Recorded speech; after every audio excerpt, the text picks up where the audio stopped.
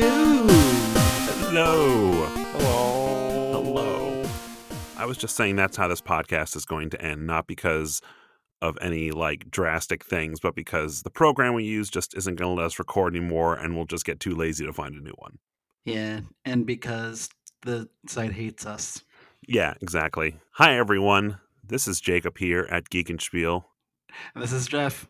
And I'm Electronic Brick.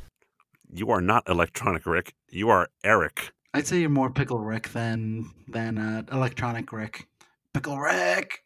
Are you saying this whole time your name's been Rick, but you're email, electronic email? Yes. Okay, well then I need to change some things in my contacts list then. All the things. I have fun with it. You know how the French are really obsessed with their language? No, because I don't give a damn about the French.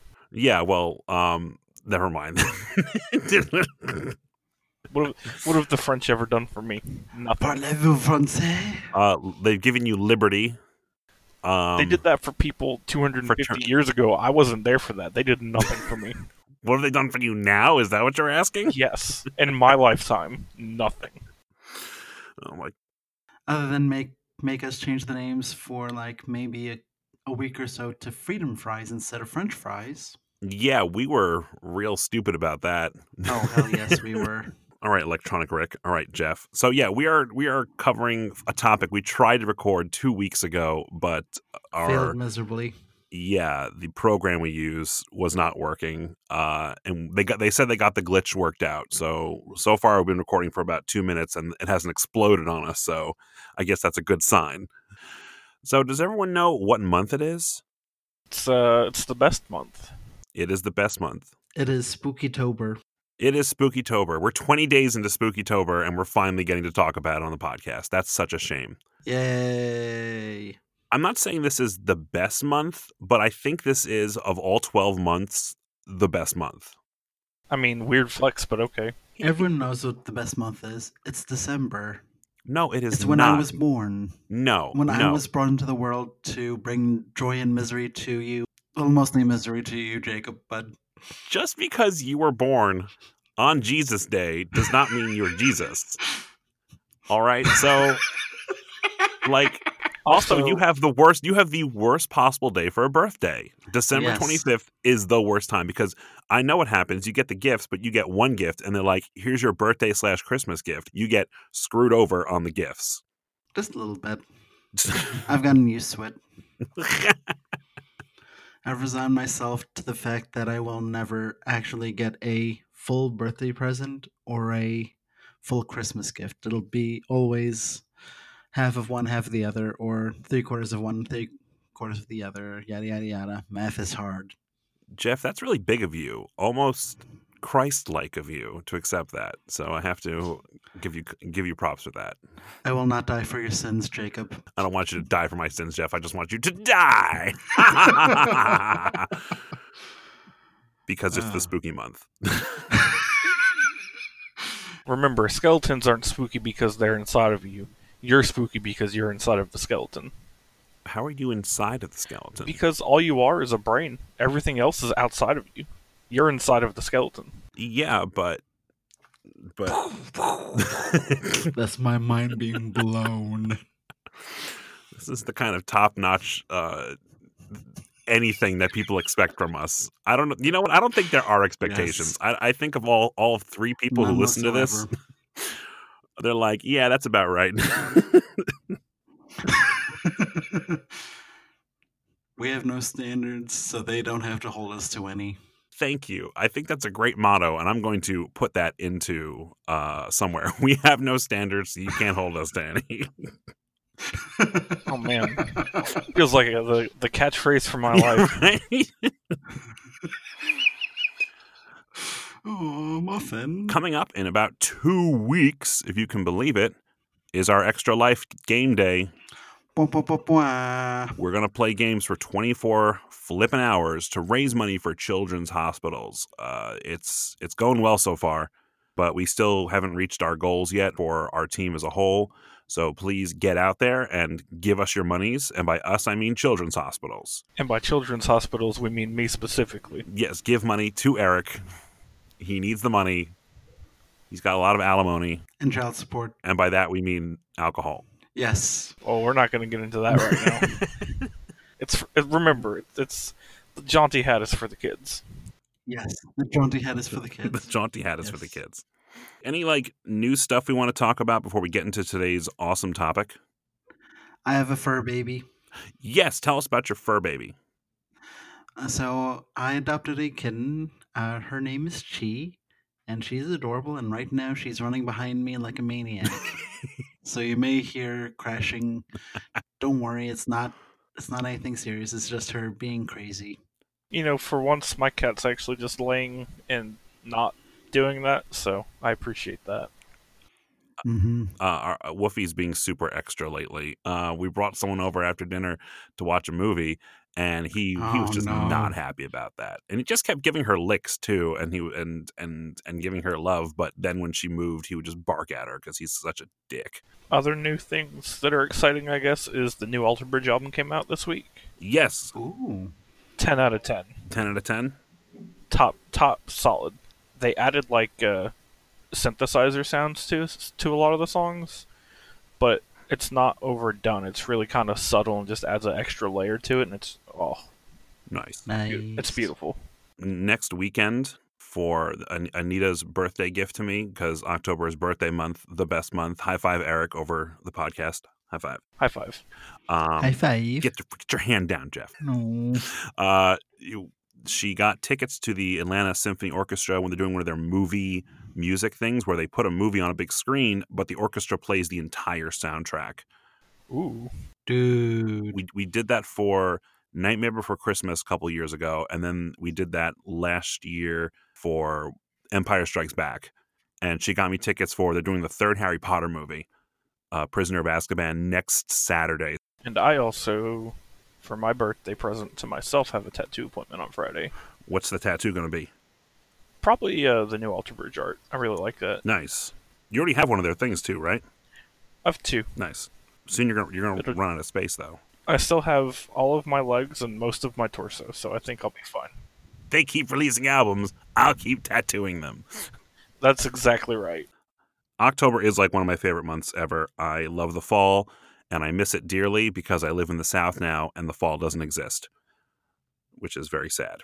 It's existed for the last week or so. It's just a false prophet, though. Yeah, summer will be back. It'll be back soon. Nice. Yeah, November will be nice and warm, and and then we'll get to experience winter for a month, and then that weird uncomfortable phase between spring and winter that happens in, I don't know, the South is weird. February. So because Halloween's coming up so soon, it's going to be on a Thursday this year, and Jeff's actually going to be here in the South with us on Halloween. I wanted to talk about our top 5 favoritist Halloween, spooky, horror, whatever type games, the ones that we love personally, and what we love about them and why. I'm sorry, before we get to that, I just wanted to quickly mention, sorry, I was distracted by Kitten, because she is freaking adorable. Actually, last week, I got a playthrough of the Arkham Horror 3rd Edition, and I've got to say it's a fun game. What is different between the 3rd edition and the 2nd edition, which is the one that most people know about? The 3rd edition is a lot more streamlined and also story-driven. I've never actually played Arkham Horror the 2nd edition, but I did play Eldritch Horror, which is somewhat similar.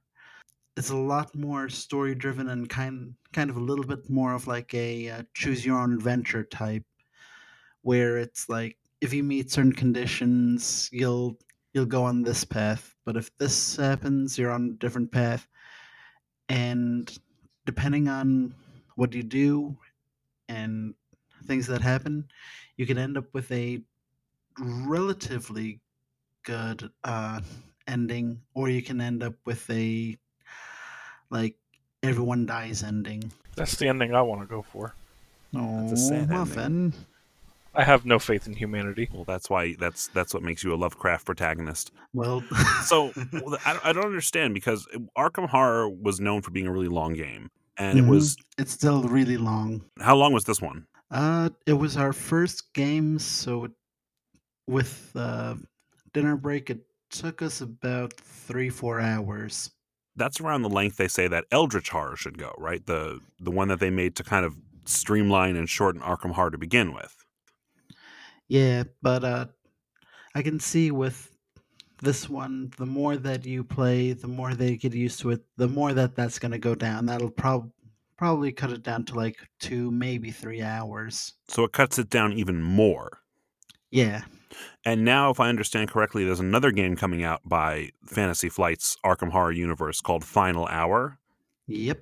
And that's supposed to be an even shorter game? Final Hour, I think, is like kind of the final boss battle.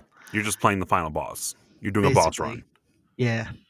Oh, sorry about that again. That was my fault. Not the cats? Yeah, I turned to see what she was doing, and I rubbed against the microphone with my headset. She's like building a bomb behind you. You have no idea. You're just trying to concentrate. No, the cat's being cute. Oh, was that C4? Such a good kid, and now you... Oh, wait. Oh no! Hello, darkness, my old friend. Yeah, sorry about that little aside there, but I just wanted to mention it. Fantasy Flight's Arkham Horror universe is enormous. Oh my god, it is. So what? You have 3 editions of Arkham Horror. You have Eldritch Horror. You have countless expansions. Now you have the 3rd edition of Arkham Horror. You have Elder Signs, the dice game, with its multiple expansions. Mm-hmm. And now you have... Well, you also have Arkham Horror, the living card game. Yep. Which is... I don't even know how far along it is now. There's tons of stuff. Oh, absolutely huge. It's interesting because I didn't realize this, and I purchased these recently this month. They released these small hardcover novellas of Arkham Horror stories, and there's about 5 of them, and each one is written by a different author, and they come with little Arkham Horror card game cards of the characters that they're about, like alternate art or different like items and stuff you can implement in your game, which is neat. Yeah, the promo cards. Yeah, it is really neat. And the art's really cool on them too. I just finished one yesterday, reading one of the stories, and I thought it was awesome. And now that I'm reading about the character, I'm looking through the art of the other games, and she's appeared in multiple ones. So it's kind of cool that they've built their own sort of mythos within the world. They've kind of incorporated a lot of the Lovecraft stories and lore, but they've sort of built it in their own direction with like identifiable characters that spreads throughout all these different games. And I think that's kind of neat. Yeah, it is. And this isn't the first one to do like the promos in a book or anything like that. The first one that I remember is actually, I know that you're going to hate me for saying this, but Yu-Gi-Oh! The card game. I don't hate you because I remember Magic novels and comics doing the same thing. Mm-hmm. Promo cards? What? Yeah. Oh, yeah. Just slip them in the covers and whatnot. Yeah, and like in Shonen Jump, the magazine, the manga magazine, they had like Yu-Gi-Oh! Promos and like things like that. Yeah, I remember that. I recommend those, and promo stuff is always good stuff. Yes, and in this one, it's spooky because it's Arkham. Going full circle there. Yeah. Oh, actually, a cool promo thing I want to mention too is I got my I kickstarted the Dice Tower last year, Mm-hmm. and I backed one of their promo things, and I got the promo pack in this week, and my promo pack came in with what they call them Smash Up Titans. It's this mechanic in the game where you take out like a larger card, and they do this huge effect on the game for whatever faction you're using. Oh, yeah. They had them for a whole set, and they released a couple other ones too, but there's a bunch of promo ones you can pick up. And so the promo ones, for example, they give you Cthulhu in the Minions of Cthulhu set. They give you Dagon in the Innsmouthers, and they give you Cream Puff Man for the Ghosts, which is a very clearly like a giant Stay Puft Marshmallow type thing, which I thought was delightful. So good call with those promos there. Those are top notch. That's awesome.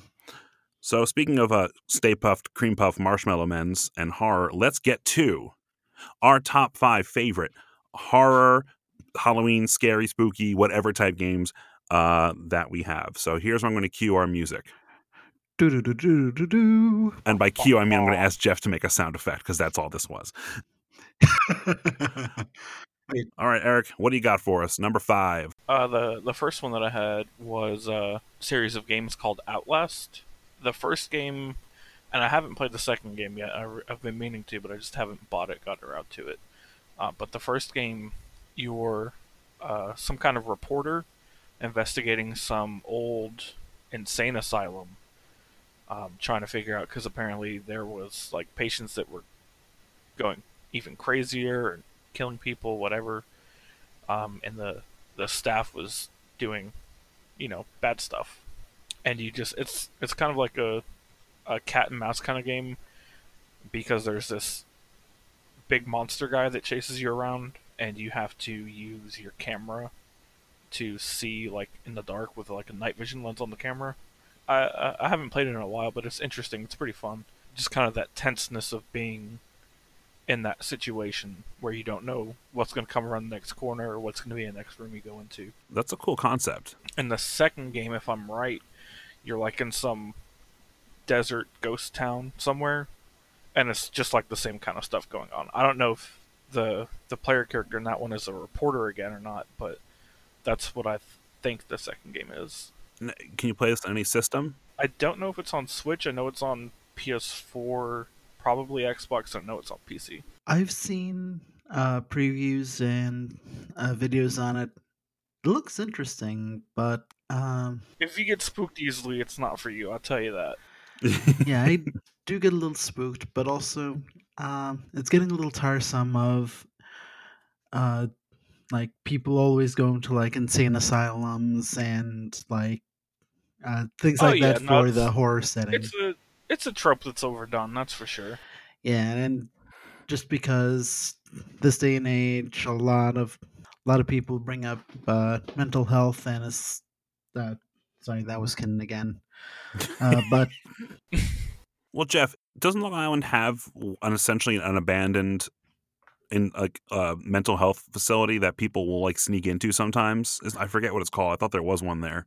There is. I just forgot the name of it too. Yeah. So like the trope, it's kind of based.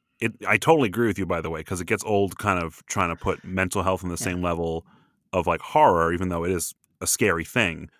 Yeah, and also it makes people less likely to talk about it because everyone's just like, oh, it's a horror trope. It's all people that are in a mental health institution are crazy and are going to kill you, yada, yada, yada. Yeah. Well, I mean, in 2019, you don't talk about it, you just make jokes about it, and that's how I've gotten by. So we're going to keep riding that train all the way to the station. Memes are not a form of treatment. Nope. So sorry about that. No, but it makes sense because I think a lot of the asylum stuff, the stuff they used to do was terrifying. The stuff they used to do to people was so barbaric, and I think a lot of that comes from there. But I agree that it's definitely an overused location, I think. Jeff, what you got for us? Okay, so I have on mine, I know that shows up on Eric's list, so we can both hit this together. The Resident Evil franchise. The video games, not the movies. Gotta specify that. I enjoy the movies, but I do understand that they are horrible. I don't understand how anyone can enjoy those movies, but carry on. The first one wasn't bad. And then it just got campy. Well, no, the first one, and I think the second one was okay too. But the first one was the better one because it had the laser hallway. Yes. Yeah, laser hallway. Good times. Yep. But yeah, the Resident Evil franchise has been a thing since the 90s. I believe that they're on, between like all the spin-offs, they're on their 12th or 15th game, I think. Well, I don't know about all the Resident Evil Type 0 and all that, but I know the last numbered entry was Resident Evil 7 Biohazard. Yeah, I played partially through that. I couldn't actually finish it because just the tension of the game was just just a tiny bit too much for me. I absolutely love horror movies, but it was just like, oh my god, I'm getting stressed out with this. Oh my god, oh my god, oh my god. And I'm just like, I have to put this down. Well, you know what I have to say about that is that that's just Darwinism at work. Yep. And also, little fun thing was that my friend has a PlayStation VR headset, and we decided Nope. to play it VR, Nope. and just Ooh. it wasn't scary or it was scary in it being first person and virtual reality, but I was just the movement of it.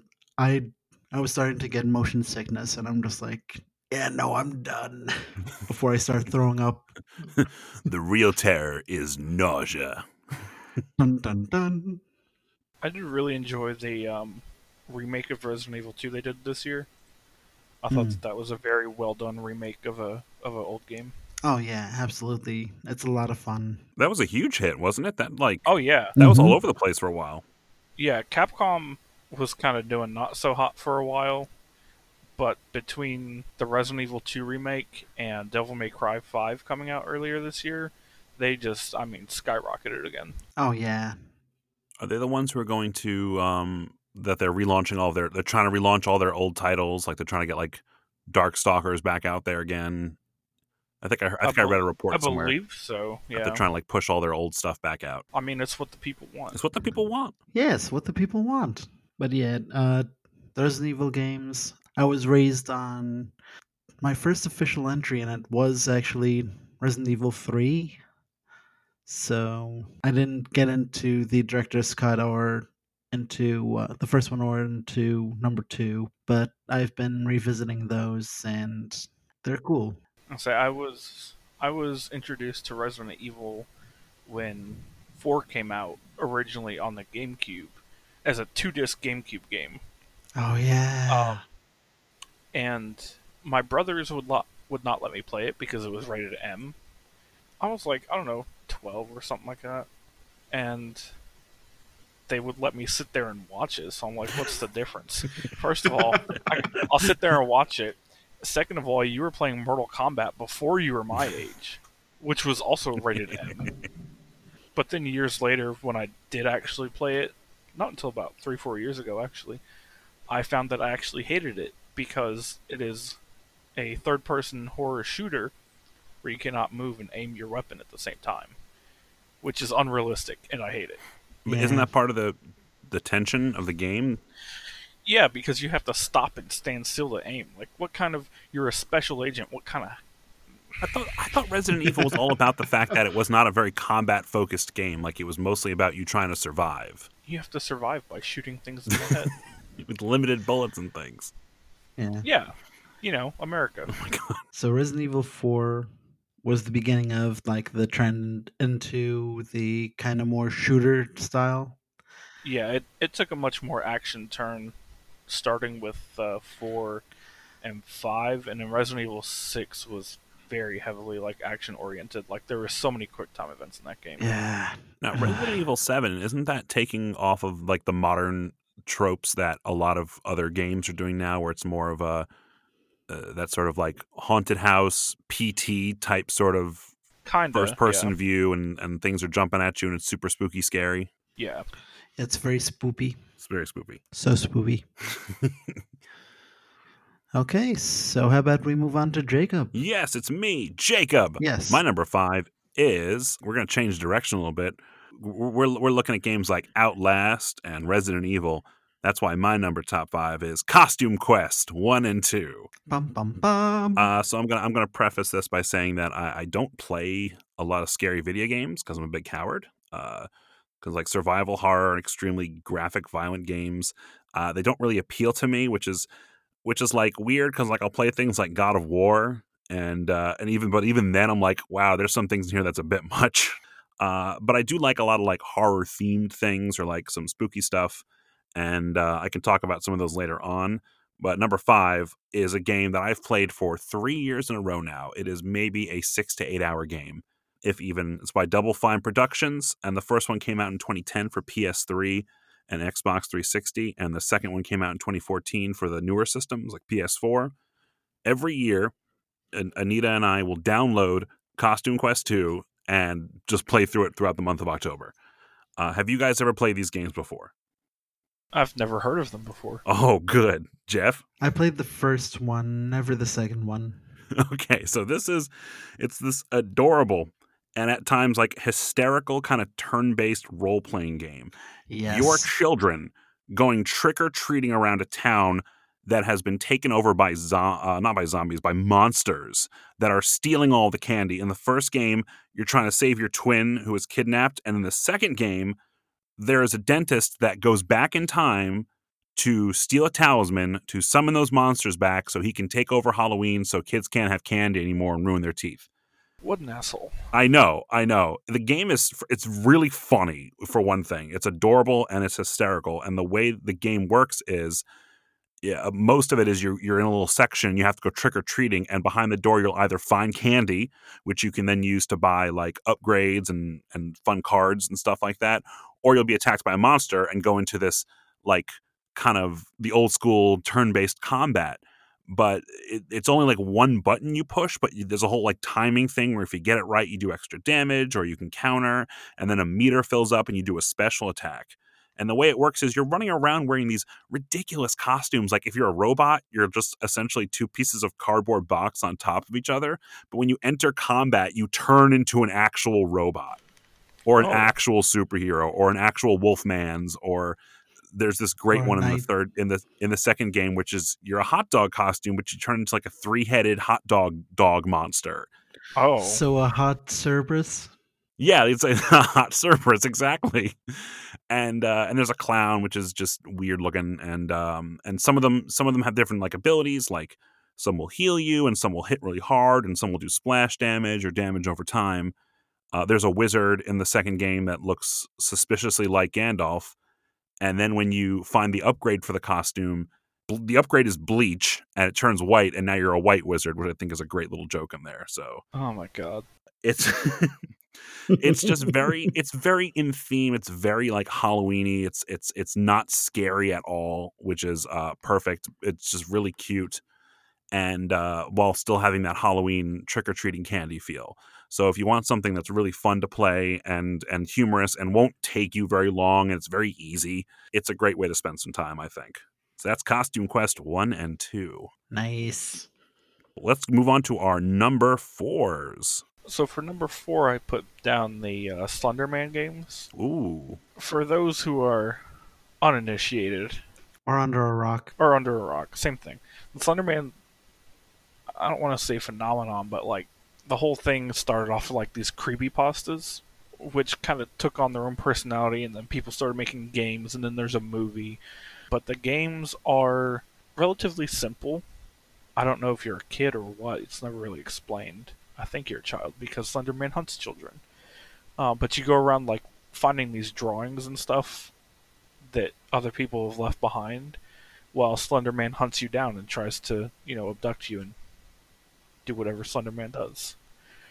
They're really kind of tense because you don't really have any clues as to what's going on. Like when he starts getting close, you start hearing some noise, but that's really about it. They're kind of dark. It's hard to see because they're all set at night. Kind of spooky. I haven't played one in a while. I don't really like them like that much. If you wanna get spooked, go get eaten by a very tall, skinny, faceless man with tentacles. How does he eat if he doesn't have a mouth? Look, it's like science. It's like you're asking why I gave Maurice a jaunty hat right now. Okay? It's like the same kind of question. You can't explain these things. They just happen, So in my headcanon with this, with Slenderman, I just see him abducting the children and making them do yoga. Just No, because I went last year. Dog. I went last year and saw the movie with some friends of mine. And the movie actually played a lot on like the psychological horror aspect of it. And then the end, the main character of the movie, and me, I don't really like horror movies. Games are fine because you can kind of control what's going on and deal with it. I don't like movies because you're just like, you're stupid. What are you doing? I'm the opposite of you. I like the movies and not necessarily the horror games. I'm the opposite of both of you. I'm not always a big fan of horror stuff to begin with.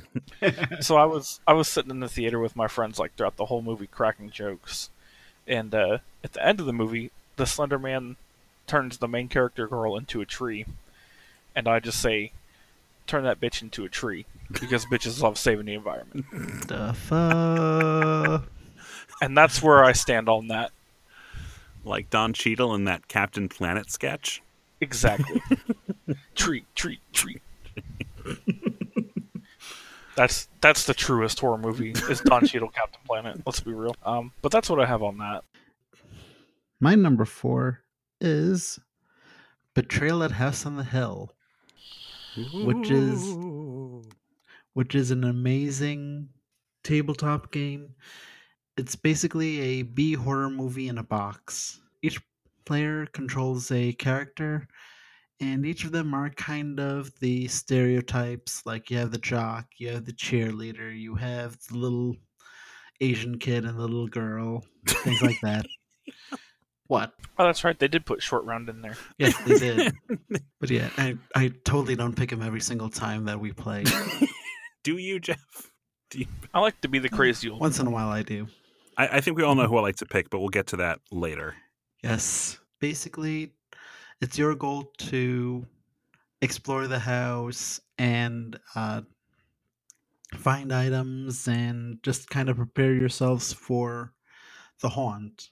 The haunt is kind of the twist of the game where all of a sudden it becomes like the actual horror movie. Like one of you will become a werewolf, or another time it's a free for all trying to find a parachute because all of a sudden the house is lifting up into the air, or like there's a giant Stay Puft Marshmallow Man chasing you, or whatnot. But it's an older game. It's still in its second edition.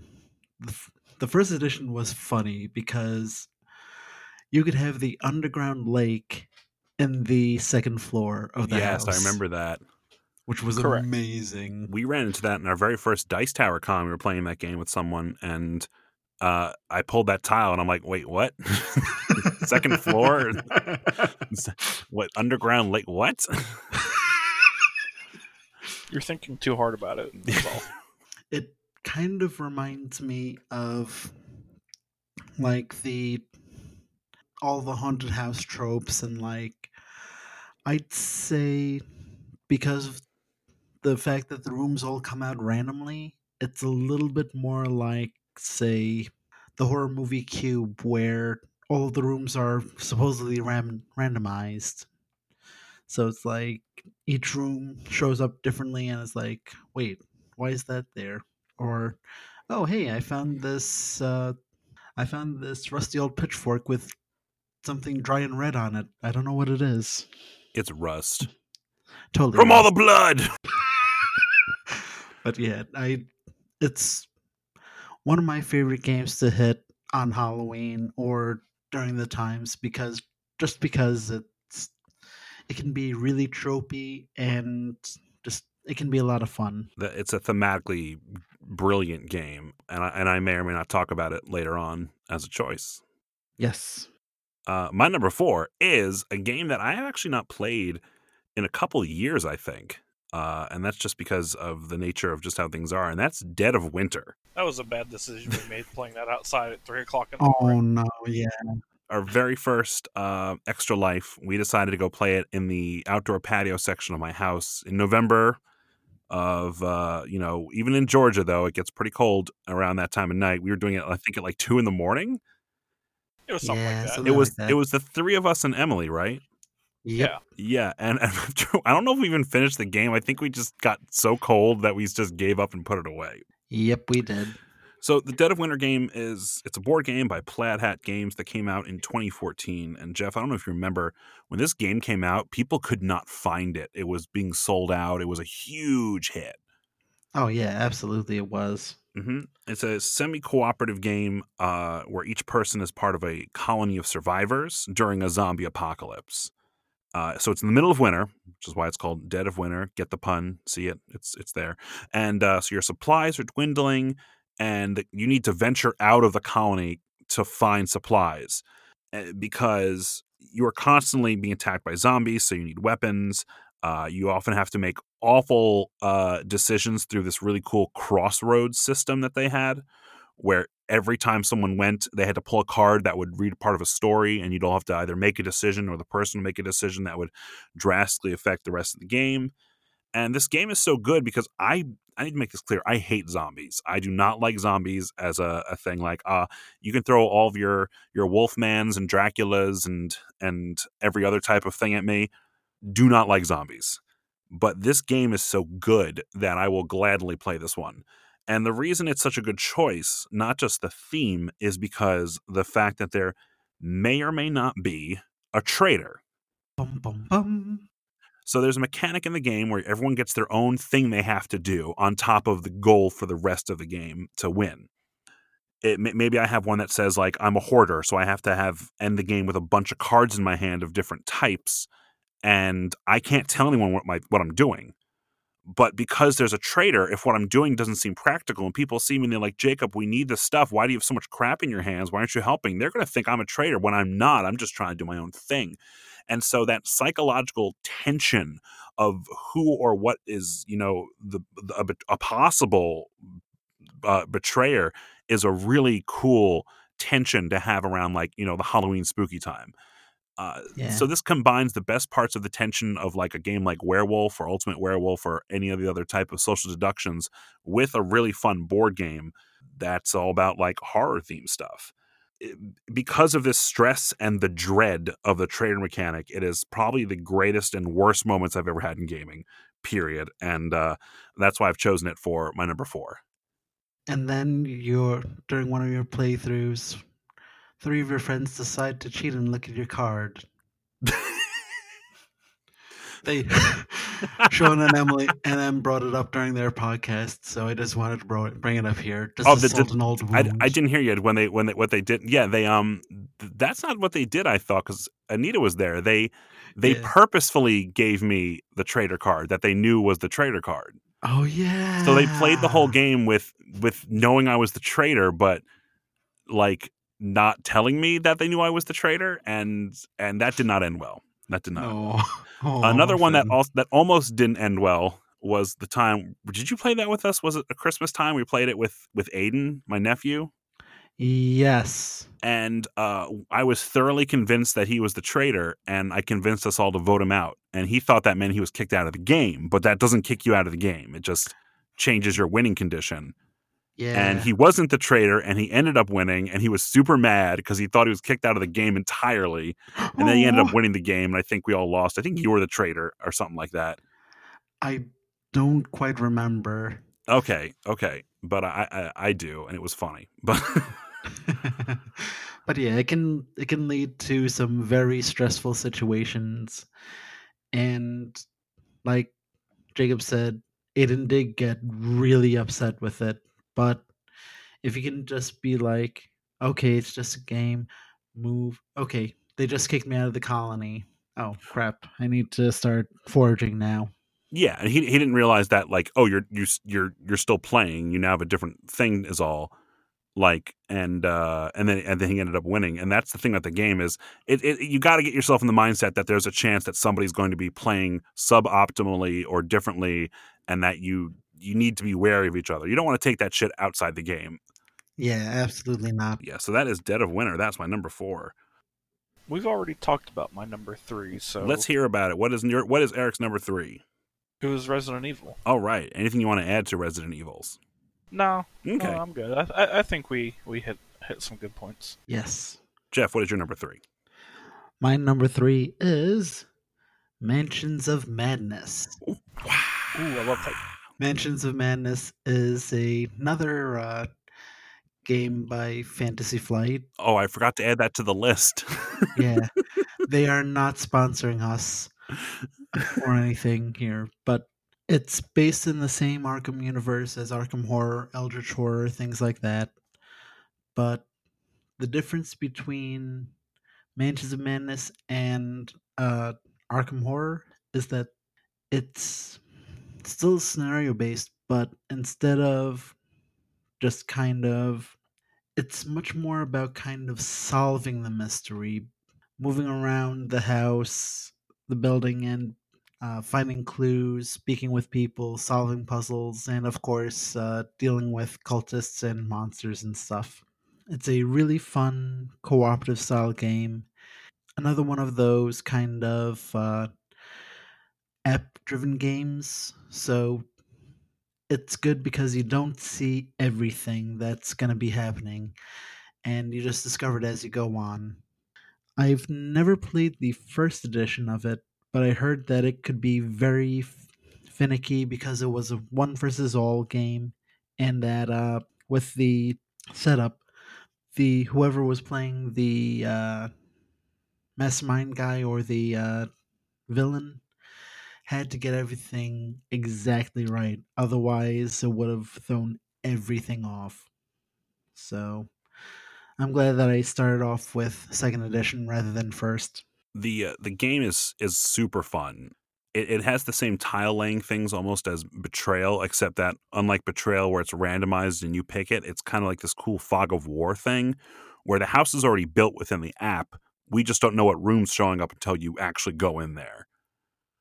And so like it slowly reveals itself bigger and bigger. And I remember the first time Eric and I and a bunch of us played the one that takes place in Innsmouth. Oh, that was rough. It was rough, but it was also huge. The map was gigantic. Like you start in this house and then you build the street around you, and that was really neat. And I mean, we lost that pretty hard, but yeah, but it was pretty close at times. The game it's a lot of fun. It's very thematic. It's very immersive. One of the problems with it, the rules are still a little hard to understand. There's this whole nonsense about people in your line of sight and doorways. Like apparently if you're like next to a monster but they're in another room, they don't see you and you have to indicate that on the app. It's very confusing. There's a whole like FAQ about it, and it actually helps the players out more than hurts them, but it's kind of like it doesn't make a lot of logical sense. But the game, other than small nitpicky things like that, I think, Jeff, this is a great choice, I think, for number 3. Yeah, and my headcanon again for the reason for that is because they're so tall that their head is against the ceiling, so they can't actually see at the door. Or they if it's like in the bathroom or something, like the shower curtains are over its head, making I like that. It's like a dog like looking around underneath the curtain, like what's going on? I recently got the expansion for the Streets of Arkham one that really like expands it out, so I'm excited to see what that does. Oh. The reason you don't pull this game out all the time is because the very first adventure is the shortest one, and that's like 2 hours or like an hour and a half. Everything after that can range. I think there's one that's almost like 6 hours long. Oh my god! Yeah, like the streets. Like the Innsmouth Street one, that can take a long time, and it's the hardest one. We were doing that for at least 4 hours. That game went on for a while. And you don't notice the length of time. That's how you know a long game is good, is when you don't really feel it until it really starts getting to you. Mm-hmm. My number 3 is also a repeat on somebody else's list, but I do want to talk about it, and that is Betrayal at House on the Hill. What? It's like we know each other. Do you know how old this game is? It is freaking old. 2004, man. I know. And now it is published by Wizards of the Coast. The WotC. So like Jeff said, it's semi-cooperative, and then you go to the haunt, and I don't think you mentioned there's over like 50 haunts, right? Like of different options. Yep. And you mentioned some of the things that can happen. And like you said, it's a huge homage to every horror trope that you can think of. They really do like put every single horror thing you can think of in there. Slasher movies, monster movies, psychological horror, Lovecraftian, things that I think that they came up with, creepy dolls, things like that. Yeah, and it's like one of the ones from the expansion, Widow's Walk, was basically The Purge. Yeah, it's kind of cool how they just, they were able to add more and more things that are now known for like horror movies and stuff. And the game itself is not like a scary game because you're not like scared while playing it. It doesn't give you the same tension that like Dead of Winter puts into you, but it's just, that's what makes it more fun.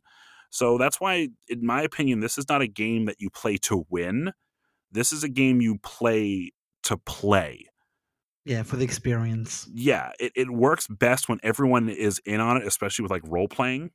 Because, like, in my mind, the only way this game works is when Emily's version of Professor Longfellow is playing, and when Sean's Ox Bellows is there, and when I play Heather. I'm sorry, Heather. Heather. And those versions are canon in my head as far as I'm concerned. You're right. Widow's Walk adds a bunch of stuff, and the game is so good that they released a second version of it through WotC, which is Betrayal at Baldur's Gate, which is the same game. They streamlined a little bit of it here and there, and they put it in a D&D universe. Each character has like a special ability too, because they're like either a paladin or a cleric or a druid or something like that, and or a bard. Bard. I've only played that one like once. I do have that one because I don't own Betrayal at House on the Hill because everyone I know owns a copy, so I don't see the reason to have one myself. He's right, you know. Yep. Yeah. Yep, fair enough. Betrayal at House on the Hill, if you have not played it, get a group of people together. It's minimum 3 people, but it's much better with a full complement. Yeah, like 6. Just knock everything off your table, dump it on there, and have a good time. Fun fact, Betrayal at Baldur's Gate has a lot more cooperative style haunts versus Betrayal at House on the Hill. Oh, I didn't know that. Yeah, because it's a lot more on the D&D end, so they wanted it to be a little more thematic that way. Sir, I've played D&D for many years, and I don't know what you're talking about when you say the word cooperative. Well, for the players, not for the DM. I have also dabbled in the D&D, and I don't know what you're talking about. Because I do not know who I am or what I must do. All I know is I must kill. Murder hobos. Eric, what is your number 2? For number 2 on my list, I put Bloodborne, which you don't think it's a horror game unless you look at anything about the game, like the name or the box, or, it's for ease sake, I'll say it's a Dark Souls game, because it's made by the same studio, same guy. Mechanics, all that's all the same, except for it's set in like a Victorian England kind of place, and the premise of the game is that you are a hunter. What you hunt is nightmares. You go around hunting these aberrations and these beasts, and throughout the course of the game, throughout the night of the hunt, it just gets more and more eldritch, I guess, leading up especially to the end, where you can literally go around and start killing, like, what basically equates to star spawn, right? Yeah. And at the end of the game, you're given a choice. What happens is, if in the premise of the game, if you die in what's called the hunter's dream, then you're no longer bound to the hunt, right? You can go and you can live a, quote, normal life, for what normal is. So you can do that, or you can say, no, I don't want to, and you can fight the guy Gehrman. He's the first hunter, and if you beat him, you basically take his place, watching over the hunt and watching over the hunters, because it's like a cycle, right? These eldritch creatures are basically creating this cycle to feast on humanity. But there's also a third path that you can take there. So if you fight Gehrman and you've also fulfilled some other requirements throughout the game, you can fight what's called the Moon Presence. And then if you beat the Moon Presence, you get to become a little tentacle monster baby. Mm-hmm. But I feel like in terms of video games, I haven't played Sunken City. I have played Call of Cthulhu, the game. It's one of the best kind of integrations of like the Lovecraft kind of thing into a video game, because you have insight, and the more insight you have in the game, which is a stat, the more that you can see the eldritch stuff, the spooky, I don't want to be near this kind of stuff. So I really enjoyed the way that they kind of mix that in there, because when you start the game, you think, oh, I'm just hunting like werewolves and monsters, and then it just gets crazier and crazier and crazier. Bloodborne is my favorite game to watch. I tried getting into it, and the style is not for me. I'm not patient or good enough at that kind of thing, and it is scary. And what you're bringing up is exactly the big thing with that game. When it came out, everyone thought it was going to be like you're hunting werewolves and monsters and like people with pitchforks and torches, and it looks like a classic Victorian Gothic horror. And then like halfway through the game, it makes a complete flip. Yep. And suddenly you're now fighting these Lovecraftian cosmic beasties, and it's just sort of the lore behind it, which is very hard to find in game from what I've seen, but there's plenty of YouTube videos that'll talk about it, let me tell you. It's not hard to find in game. All you have to do is open up the menu and read the item description. Yeah, but reading's hard. I want someone to tell me. Says the guy with an English degree. I don't know what you're talking about. Anyway, but yeah, that's the thing. You'd have to like, they don't present it to you like in cutscenes or something like that. Not all the time. Like you got to like read the item descriptions and kind of piece some things together, which is really cool. And so the game, I think, is that it's still being played. It's been out for a while now, and there's people who still like play through it over and over. It's been out for about 4 years, yeah. Yeah, I agree with you on this. I think this is a great choice. I also enjoy the DLC that they put out for the game, because there's a DLC throughout the main game. If you actually read like item descriptions or pay attention to certain things, you'll hear about like all these legendary old hunters. And the DLC, to get into the DLC, you have to let there's one of the eldritch thingies that's hanging off the church, and it can grab you and it pulls you into the DLC area, where you actually go around and you fight a lot of those old hunters as they've been corrupted and turned into beasts themselves. It's really cool. Oh, that's cool. They also have, as part of the DLC, is my favorite weapon in the game. It's called Boomhammer. It's a hammer that goes boom, and I love it. This is my boom hammer. Well, because like the thing with the weapons in that game is they transform, right? Yep. So if you hit the transformation button and you do like a regular attack, it'll kind of do like some fire damage on whatever you hit. But if you charge it up and do a strong attack, it'll like explode the point of impact. That's neat. That's actually really neat. It's ridiculous, and I love it. When I see this game, I want to be able to play it, but I just don't have the time to sink into the necessary skills for it. I don't want to get good. Yeah. None of us want to get good. I just want to enjoy my game. Bloodborne, though, I think is an excellent choice. This is one of Jeff. This is one of Lloyd's favorites, isn't it? Yes, it is. He's like Eric. He was really into the Dark Souls and Bloodborne style games. I like the pain. As a quick aside, I know that you also own the Bloodborne card game.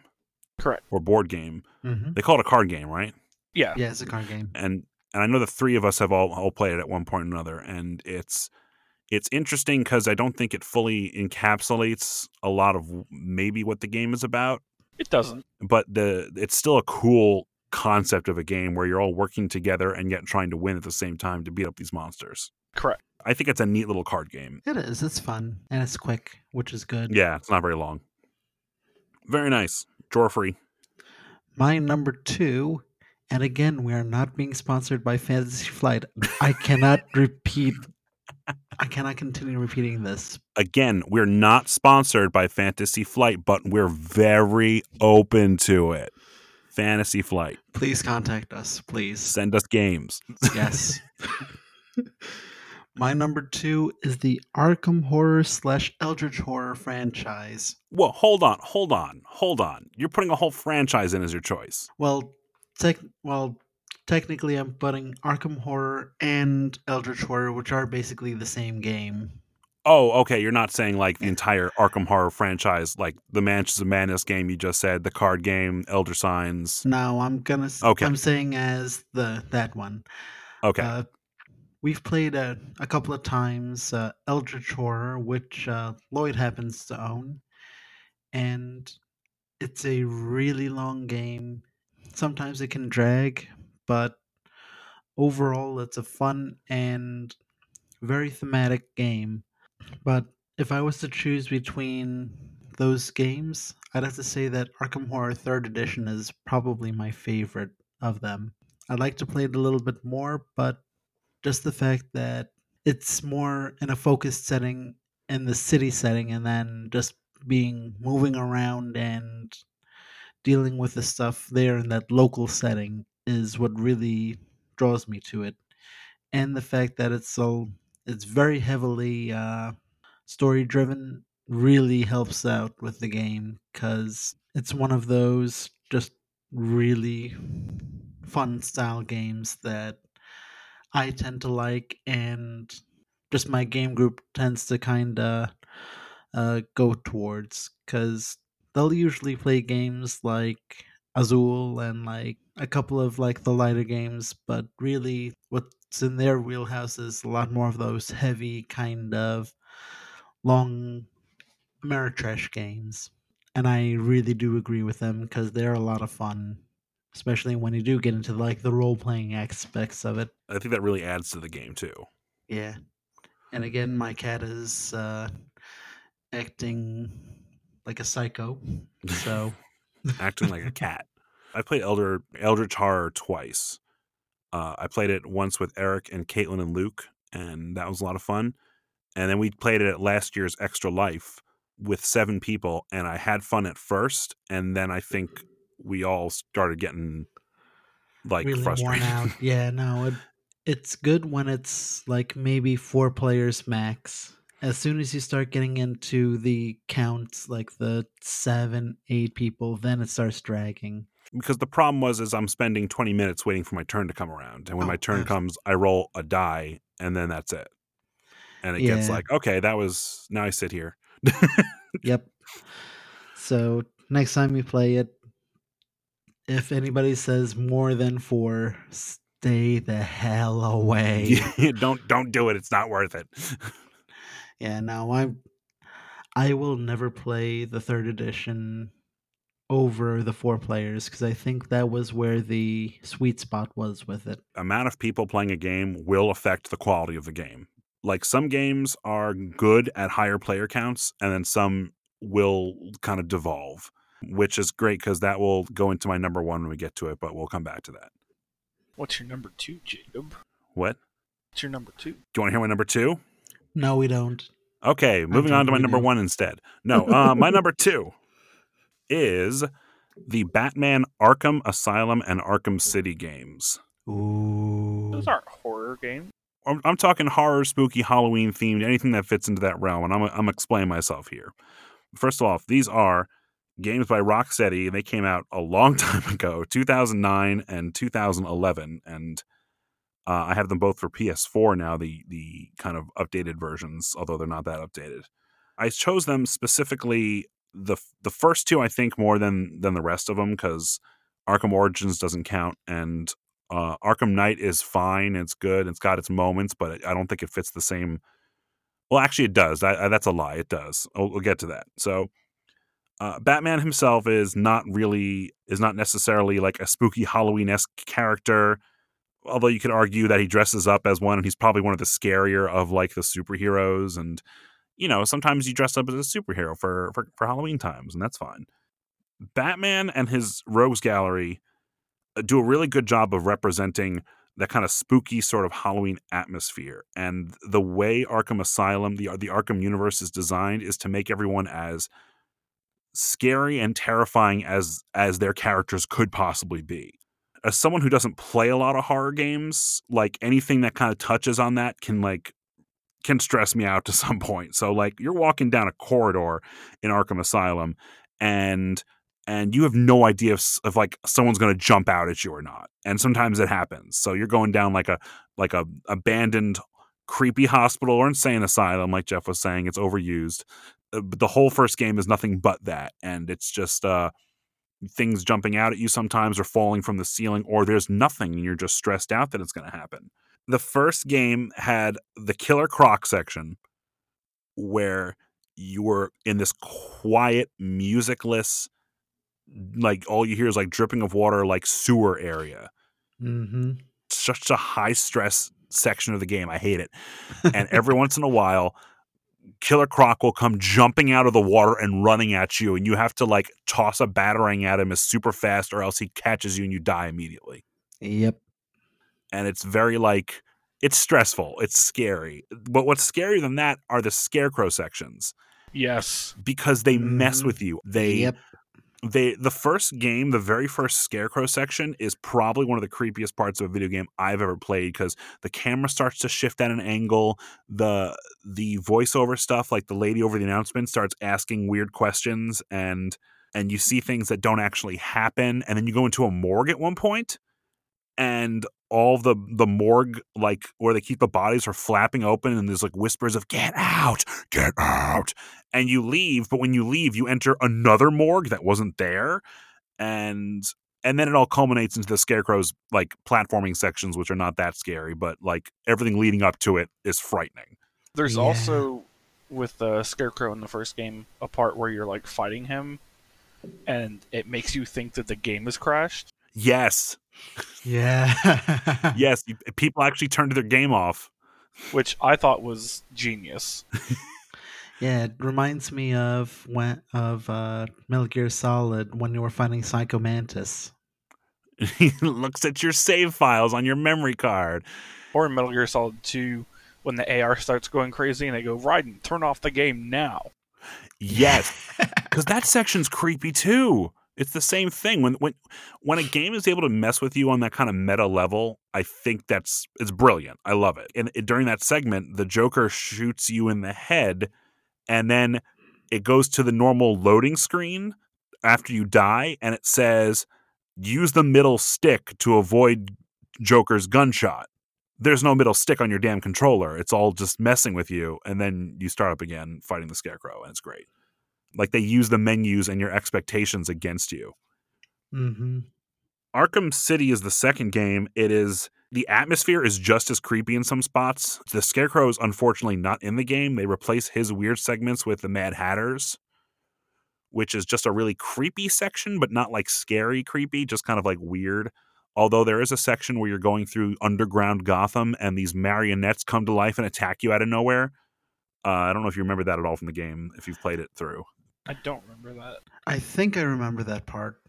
You're trying to find Ra's al Ghul, and he's hiding somewhere under Gotham in like old Gotham. So you're in this like old 1950s, 40s like submerged area. Everything's decrepit and creepy, and you're going past department stores, and every once in a while, like a marionette will just come to life and attack you. My favorite part from Arkham City was when you're in a museum and you have to use the shark repellent. Yes, I love this game so much. There's an actual shark, but there's no shark repellent. You punch the shark. Oh, is that what it was? You punch the shark. Here's my shark repellent. Yeah, I was gonna say that counts all the same. You have to go real slowly, but eventually the shark will attack you, and you have to punch the shark. And it's just great. It is. It's awesome. I love Arkham City. It's my favorite one. I didn't include Arkham Asylum totally because I think they removed a lot of the scariness to make it more like action oriented. Although there are some creepy. Actually, no, that's a lie. That game has creepy parts because sometimes the Joker will appear out of nowhere and scare you. There's 2 points where you go up to a building and a pop up like either Man-Bat or the Joker scare you, and I jumped out of my seat when that happened.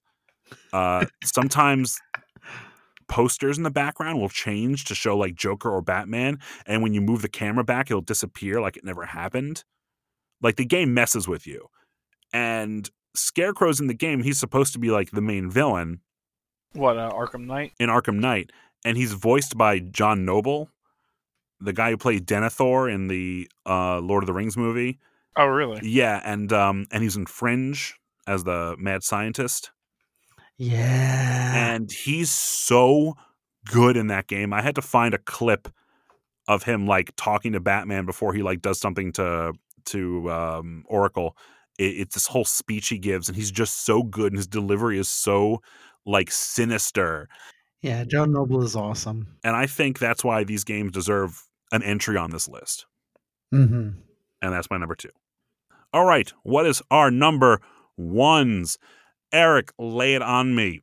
Paint a picture with your words. Oh boy, you picked the wrong person for that statement.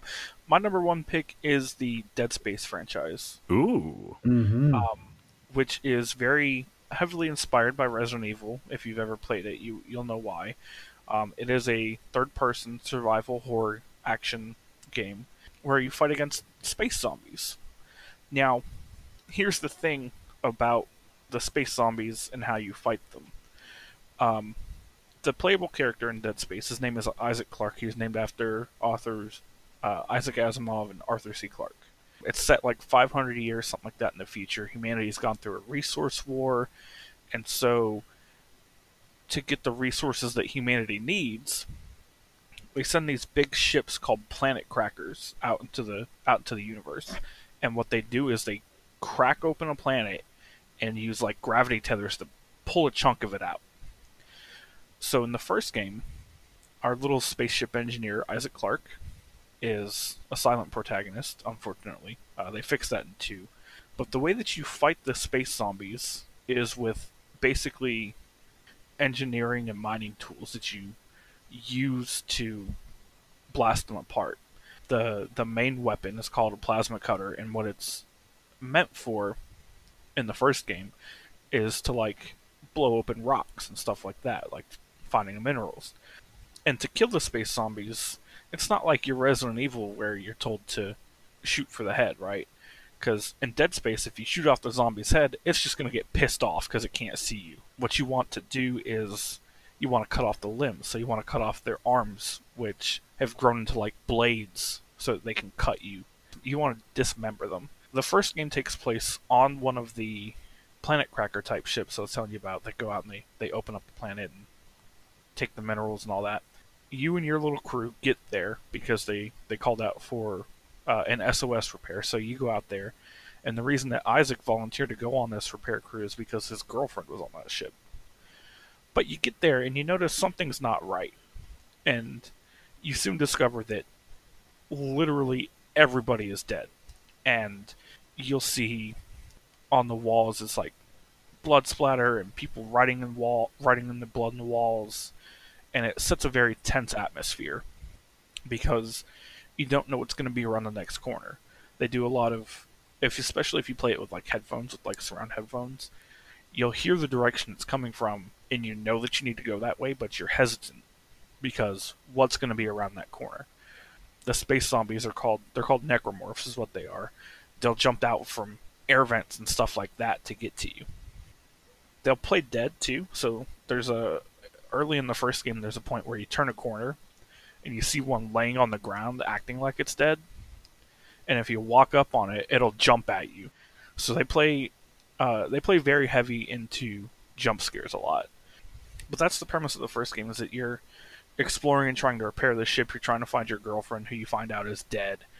And you find out throughout the course of the first game that the reason that all of this is happening is because of something called the Marker, which is a piece of religious worship by a group called not Scientologists, Unitologists, which is obviously a jab at the Scientologists. Mm-hmm. And that's the premise of the first game. After you, in the end of the first game, you return the Marker to the planet and you get off, you get away. The second game picks up and you're on Titan, which is one of the moons of Saturn. They have a space station out there. And it turns out that the government, which at this point in the future is called EarthGov, is doing experiments with the Markers because they want the power, right? So then the same shit happens. You get space zombies, you gotta blow up the Marker, you gotta kill the ghost of your dead girlfriend. Oh no. The Marker affects your mind, so it makes you go all crazy and see all kind of crazy spooky stuff.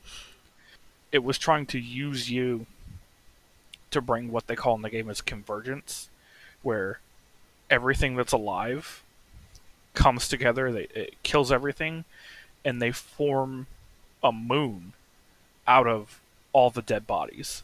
They create a moon that's a giant necromorph. Yep. Which you don't find out about until Dead Space 3, that's what that actually is. Dead Space 3 is a lot more action-oriented, because at this point in the universe of the games, the main character has been through this twice before. He knows how to fight these things. So he tells people, cut off the limbs, do this, do that, blah, blah, blah. but it's also set on like the snow planet, so you can be walking around in the snow and they'll pop up out of the snow at you. So you don't know when that's going to happen because, they're in the snow, they're buried. And also in Dead Space 3, instead of like the repurposed mining tools that you do in like 1 and 2, there's actually a weapon crafting system, which is absurdly overpowered. But then at the end of Dead Space 3, you fight a giant zombie moon. You think the main character dies. He doesn't die. There's DLC. EA shuts down Visceral Studios 5 years later, and you never get the answers you've wanted for the last 6 years now. And that's the true horror story, is that it's an EA game. Fight giant zombie moon. It's a giant zombie moon. At the end of the DLC for 3, you get back to Earth, and you see that all of the giant zombie moons from around the universe have converged there to like wipe out humanity. Wow. And that's the end. That's it. That's all you get. No more. Why has EA not? This was a huge series of games. This was like Yes. This was one of the OG, like back in the, was it like 2010s kind of thing? Like First one came out in 2008. Oh, okay. Like so around that period, then afterwards. But there's no sign of a sequel or nothing? No, because EA set like you need to sell so many copies, and I guess they didn't. Oh my god! And then the studio that made those games got shut down a year or two ago. Oh well, that's just sad. I'm sorry to hear that. Which fun fact about me, I loved Dead Space so much as the series was coming out that the first tattoo I ever got was actually the marker from Dead Space. Huh. I did not realize that. You've probably never seen it. It's on my upper arm, on my right arm. Okay, I thought you were going to say And somewhere else. I don't know how often I'm shirtless around you, but I'm pretty sure it's never. So. Clearly not enough, is what I'm hearing. Yes, exactly. But yeah, I love especially in 1 and 2, 3 not so much because, like I said, you can create these like stupid overpowered weapons. I just love the atmosphere and like the tight spaces they put you in, because you can have 2 or 3 coming at you from the front and another 2 or 3 coming at you from behind while you're in a hallway, and you have to hope that you don't run out of ammo while you're trying to kill these things. I'm going to put this on the list of games that I will maybe never play, because it sounds terrifying to me. Yeah, and weren't a lot of the DLC stuff, like the weapon stuff, hidden behind microtransactions when it first came out? They're I think you still probably can do the microtransactions, but they're not necessary. They just let you have upgrades for like your ammo capacity, the damage, stuff like that. Game shorteners. Yep. My favorite weapon to make in Dead Space 3 is basically a machine gun, where the rounds that it shoots out are Buzzsaws? Bees. Buzzsaws. Bees. they're fire. So you shoot something, it lights on fire. I mean, that's good, but it's not bees. So you do Or that, buzzsaws. and then you put a rocket launcher on the bottom of it. That just seems like overkill. Yeah. Like I said, it's a little overdone in 3. It's a little overdone in 3. My favorite weapon from like the first 2 is in Dead Space 2. They put a javelin gun in there, and so you could shoot them with a javelin and pin them to a wall, and then the secondary fire for it would electrocute them. But pin them and electrocute them in place. But then if you have it fully upgraded, the javelin will blow up. Oh my god. Nice. So you can shoot one that's like in a pack moving at you, electrocute all of them, and then blow it up. And another thing that they did that's really cool is that, you know how I mentioned they have their arms have turned into like blades to try and cut you up? Mm-hmm. So you can cut off their arms and then grab it with a kinesis thing that you have, and then shoot it back at them. Yeah. So that's really fun. And wasn't one of the secret weapons in the game, in 2, I think, a foam finger with infinite ammo? Yes. Yes. If you beat Dead Space 2 on the hardest difficulty, where there's no save points, if you die, you start all the way over. You get a foam finger, and he runs around. You'll run around and he'll go bang, pew pew pew, bang bang. And just, So it's that anime where they go. I forgot what it was, but it was an old guy and a kid, high school kid. Uh, their bodies are replaced by robotic parts, and they just start saying "bang" and "pew" and da da da da da, and shoot like mind bullets. I think. I have never heard of that. yeah, I'm drawing a blank here, man. And I think it's a newer one. I think it came in last year or so. But that's what I have for that. It's they're fun, spooky time games. They're very tense atmospheres, and remember, you gotta cut off their limbs. And shoot them with a foam finger. Jeff, I think you and I have the same number one. Yes, but also I've just found the name of the anime/manga. And what is it? It is called Inuyashiki. Yeah, I've never heard of that. I looked it up. Never heard of it. Literally, the old guy and the kid point finger guns at each other and say "bang, bang, bang, bang, bang," and they shoot people. This looks terrifying. That is definitely some guy's head coming off like it was a mask. Yes. Hey man, it be like that sometimes. And no, it is screwed up. This looks trippy. Yeah. Anyway, Okay, so our number ones. on 3. 1, 2, 3. Ah! Oh, I'm sorry. I thought we were doing the sync thing. Sorry. Our number one spooky time Halloween game. And on 3. On 3. I promise I'll do it for real this time. 1, 2, 3. Mysterium. Ah!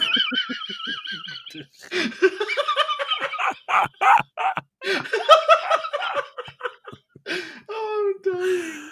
Oh, I broke Jeff. And my kids just look at me like I'm crazy. The game we're talking about is Mysterium. Mysterium. Jeff, what do you want to say about Mysterium? Mysterium is a fun cooperative game where one person is playing a ghost while everyone else plays psychics that are trying to solve the ghost's murder. And I've got to say, it is fun. It is hilarious. It is... I'm trying to remember how I said it once. It's Clue via Dixit. It's probably a good analogy. The ghost, they get a hand of cards, and each of them are kind of this surreal drawing.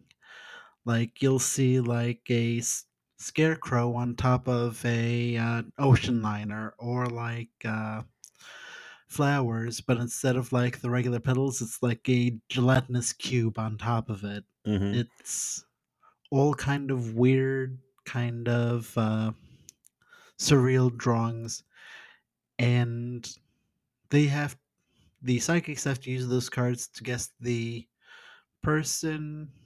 suspect that possibly murdered you, the place, and the weapon they used.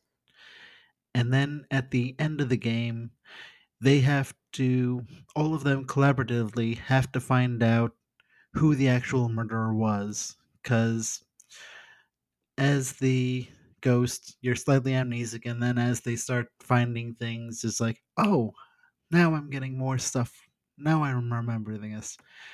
And the ghost is wildly accusing all these people. Just to jog their memory. It's like, was it that guy? I don't know. But yeah, and like the people, the weapons, everything, it's gorgeous artwork. You'll have like a jockey, you'll have like a army colonel, not mustard. You'll have a chef. It's good because it's a real kind of diversity. There are maids, there are school teachers, there are explorers, and just... There's mechanics, there's a barber, I think, at one point. I think there's a magician, even. Yep. And each one of them is a possible murderer. But in the end, the real murderer was the friends we made along the way. Jesus Christ. Yes. So the thing about this game is that it is cooperative, and I've rarely seen a game that really pulls everyone in all the time. And before I had talked about how like Arkham Horror doesn't scale well past like 4 or 5 people because then it just drags. This game plays 7 people, 6 in the Ghost. And the more people there are, I think the better the game is. Definitely, yeah. Because you are not only trying to figure out who your personal person the Ghost is giving you hints for is, but you get incentives for helping other people and either agreeing or disagreeing with them. Because the game gives you like bonuses if you guess other people's correctly or incorrectly. And it goes up on a track, and that will let you see how many clues you get at the end of the game to win. And everything Jeff said was right. The game is, it's always been a hit almost every time I've played it with people. There are a couple people who are like, it didn't really work with me, but most people love it. It works because it's all about a ghost talking, and it's very like spooky-ish looking without being like overly scary or anything. So it fits very well into that kind of autumn, fall, spooky time milieu. And I know that this was talked about on the Bedtime Gamers podcast. I'm going to have to disagree with something they said. It is not very long. I have never played this game for more than an hour. It usually averages 45 minutes. And I recorded us playing it at our very first Extra Life twice. We played it back to back, and both games were like under 37 minutes. It actually goes by very quickly. And that was one where Emily was the ghost and Eric was the ghost. I think I was a very bad ghost. I don't remember if we won or lost or not. I think everyone considers themselves either a good or bad ghost usually. Like, it's not an easy role to fill. You're limited. You only have 7 cards in your hand at a time. And sometimes you got to give somebody something that just doesn't tell them everything you want to tell them. Yep, I agree. Jeff, what about your experiences with that? Let's see, I'm trying to remember because I haven't really played it in a while. We have to fix that. Yes, we do. Extra Life. Extra Life. Yeah, it's always been a relatively quick game, and again, the ghost is literally the hard part of the game. Yeah. Because I gave cards out to people, and they were like, oh, they'll interpret it differently from what I was expecting them to. And then I give them cards kind of based on that, trying to kind of go towards more of their thing, and they're like, Jeff, what the hell are you doing? What are these cards? I don't understand. And I'm just like, are you kidding me? I'm giving you these cards. The shapes are there, the colors are there, and it's like, it can be very frustrating, but very fun.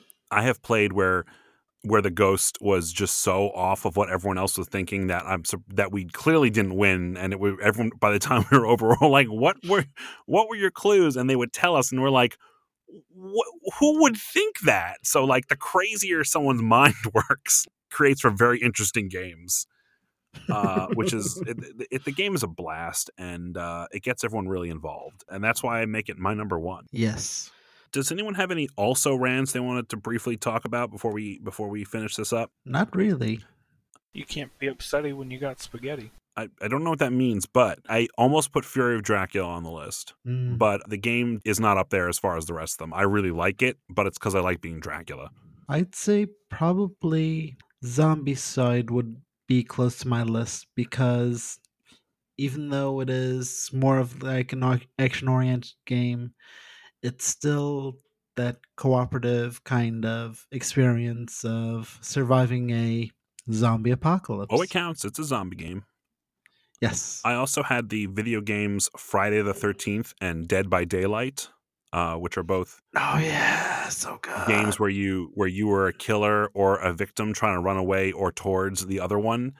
And I didn't include these because I don't really play them that much. I've watched other people. I like watching other people play them. Sometimes I'll watch them on Twitch, and I have Friday the 13th, but I haven't played it very much because I'm very bad at it.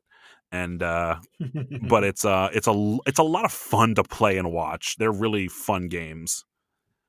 You'll notice that I did not include any Lovecraft games on my list at all. The truth is, I didn't want to overwhelm them because I figured that they probably would have filled up the entirety of my list. So I'm saving that for like another time, I think, because there's a bunch of them out there, a bunch of Cthulhu games, and it's practically its own genre at this point. And because, again, like there's a lot of good board games, there are not many super good Lovecraft video games. Yeah. There's Bloodborne is probably the best Lovecraftian game out there, period. Call of Cthulhu and Sinking City are like fine. I know that there used to be one called Dark Corners of the Earth, Call of Cthulhu, that was supposed to be really good, but that's like an much older game. And I know there's another Lovecraft game coming out I just found out about that's just like Call of Cthulhu and Sinking City that's coming out next year. It's like the third, I guess, in a company trying to get this to work. But there's also a space one that Eric pointed out to me that I've been keeping an eye on, where you're in space. And what is that one called? It's like... It's I forget, but I know it's like on Mars specifically. Yeah, isn't it like the moon or something like that? Is like something creepy like that? Moons of Madness or something? It's Ghost of Mars with Ice-T. That is Moons of Madness. That is not true, Jeffrey. It's called Moons of Madness. Moons of Madness. So yeah, that to me is a whole other genre. So I didn't include that on my list of stuff. Oh, speaking of video games, here's another one that we missed. Until Dawn. I haven't played it. Oh yeah. Oh yeah. Yeah, I haven't played that in forever, and unfortunately, Sean and Em already went over that once, so I didn't want to steal from them there. You can steal from them. It's okay. They don't exist. Yeah, no, they don't. They're just figments of our imagination. Yeah, they're not really there. So yeah, no. Who is this person talking to me? I don't know. All right, guys, that is our top 5 spooky, fun, Halloween-esque centered horror type games that we enjoy.